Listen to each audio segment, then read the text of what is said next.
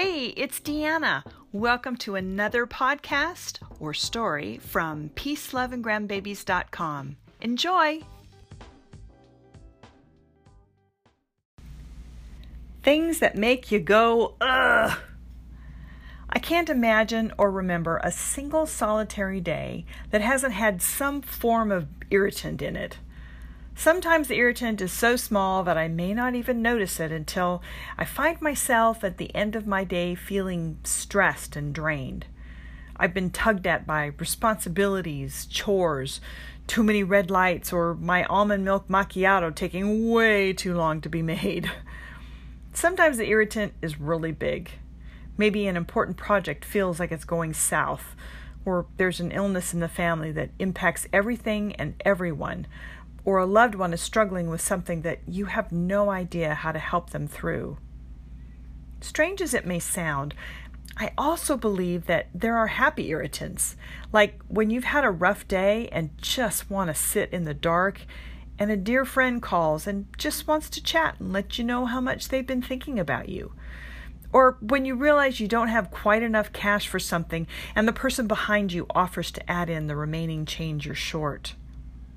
Maybe instead of thinking of irritants as something negative, we need to be reminded that if there wasn't anything to stick at us or cause us to stop what we're doing and pay attention, our memories of days past would just be a blur of morning, noon, night, and then repeat.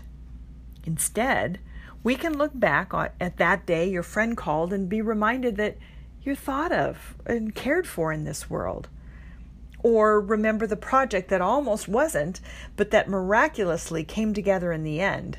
Maybe not in the way you planned, but still completed with maybe even a better outcome.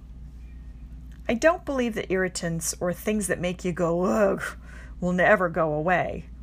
No matter how hard we may try to make life smooth and simple for ourselves or our loved ones, it just will never be. And to be completely honest with you, I'm kind of glad. If you've been following me for any length of time now, you know that I believe that life is this big, wonderful, scary, no way to plan for it existence. And it's a gift, all of it. The wonderful along with the irritating or heartbreaking. I encourage you to embrace the things that make you go, ugh. Try to find a tiny glimmer of something good, or a new lesson to be learned, or an opportunity to practice patience, because you know that tomorrow will look completely different from today, if we pay attention to the little details and look for ways to take a deep breath and say, ah, instead of a loud grunting, ugh. Take a look in the mirror as you say each of those words. Which expression would you like to wear for the outside world to see?